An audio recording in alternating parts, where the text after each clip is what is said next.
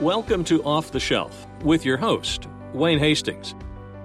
During more than 30 years in the publishing industry, Wayne has done it all.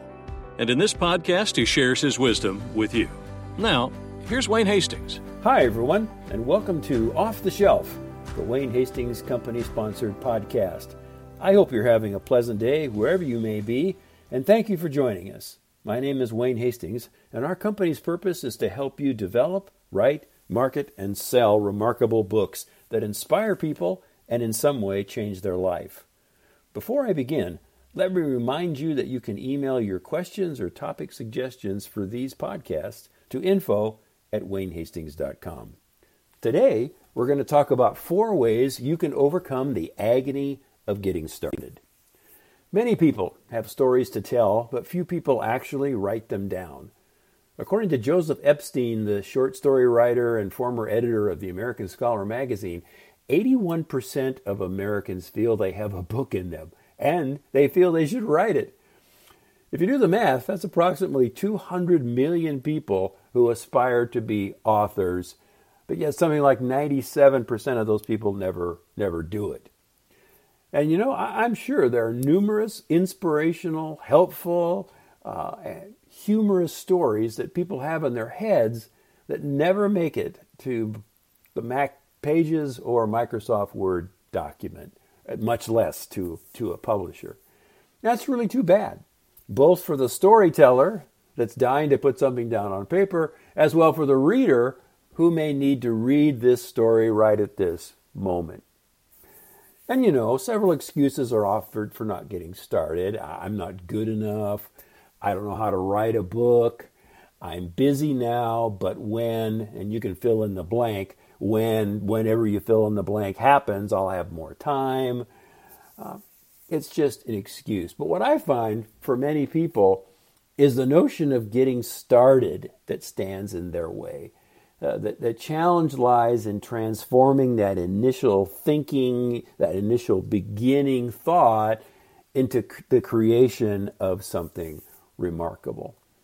So what I want to share with you today is 4 steps that will help you begin, and maybe these 4 steps will also help you keep going in your writing, and maybe you, instead of being one of those people who finds an excuse for not writing, will actually sit down and write that short story or that book or that article or several blog posts that help us know more about you, but also maybe help us and inspire us to do something great in our lives.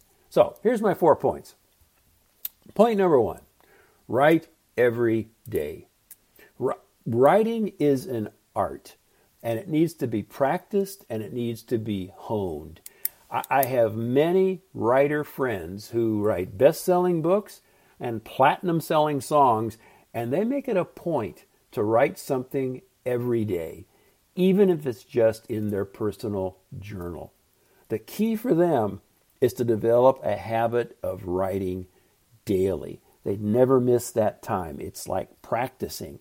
It's the getting your art honed and working on it every day. I once saw an interview with a world-famous drummer, and he started practicing at 7 a.m. in the morning for 3 hours. This man was a world-class drummer, yet he was compelled to practice every day. So, point number 1, write every day. Point number 2 is a little bit about honing your craft. It's make every word count. Often people write down far too much to say what they're trying to say, teach, or tell me. Make note of your word count. Check your verbs so they reflect action and aren't just is and was and are. Stretch your thinking, cut your words, and by doing that, you'll compel readers to keep reading. It's just part of honing your craft, but it helps you to say what you want to say succinctly, but also say what you want to say in a manner that people will want to read it and continue to read it. So, point number 1, write every day. Point number 2, make every word count. Point number 3, keep your thoughts in files. Now, I know this might sound silly, but I've found that I have, right now, multiple book and article ideas going in my head all at the same time. And when something gets serious, scraps of thought become sentences, and then they become paragraphs, and for me, they become outlines. I open a file folder, and I start filling it up with research, thoughts, articles, websites, and sometimes my own writing. Then when these reflections begin to come together, they begin to crystallize in my head, I've got one place to go that serves as sort of a springboard to more and better writing.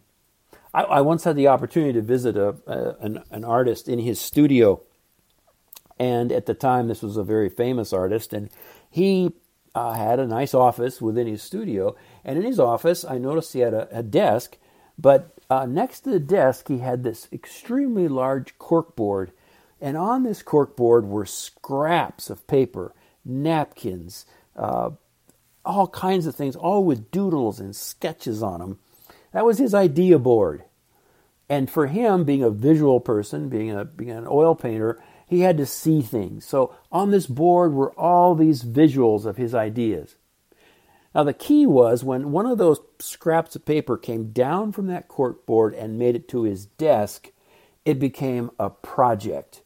And he began putting together his color palette, filling in the doodle, and making it into a project and later on a beautiful painting.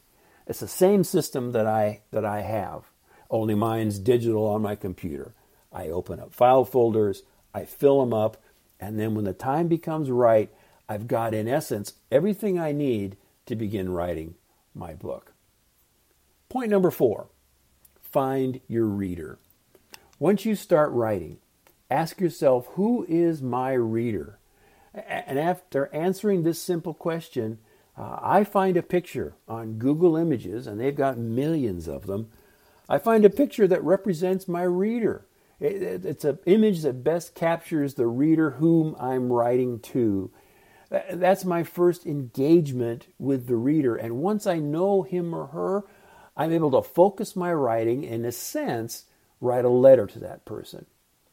Reader engagement, knowing who your reader is and engaging with that reader, is a crucial part of selling your book.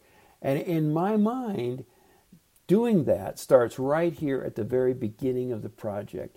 And it gives you a little impetus to keep going, because you look at that picture and you say, yep, I'm going to write a little bit more to that person today. So four key things to get you started and maybe keep you going. Write every day. Make every word count. Keep your random thoughts in files, and then when you're ready, pull them out to begin writing. And then always, always find your reader. You don't need to suffer through the agony of getting started. I really suggest you use these 4 tips to help you tell your story and inspire someone else who needs to read it, learn from it, or simply be entertained by it. I really want to thank you for listening. It's again, our hope that these podcasts help you to be a successful author. For more information, you can always visit my company website, WayneHastings.com. There's a number of free downloads there for you. There's blog posts on publishing there for you. There's even a download of how to write a remarkable book proposal that might help your thinking and get you started on the journey to writing your book. And again, you can always email us directly at info@WayneHastings.com with your questions. We'd love to hear your ideas for future podcasts as well. Until next time, this is Wayne Hastings on Off the Shelf. Take care. Talk to you soon. You've just finished listening to another great episode of Off the Shelf with Wayne Hastings. If you've enjoyed this episode, please be sure to subscribe to the podcast. We'd also be grateful for a review. If you'd like to suggest a topic, email info@WayneHastings.com. Thanks for listening to Off the Shelf with Wayne Hastings.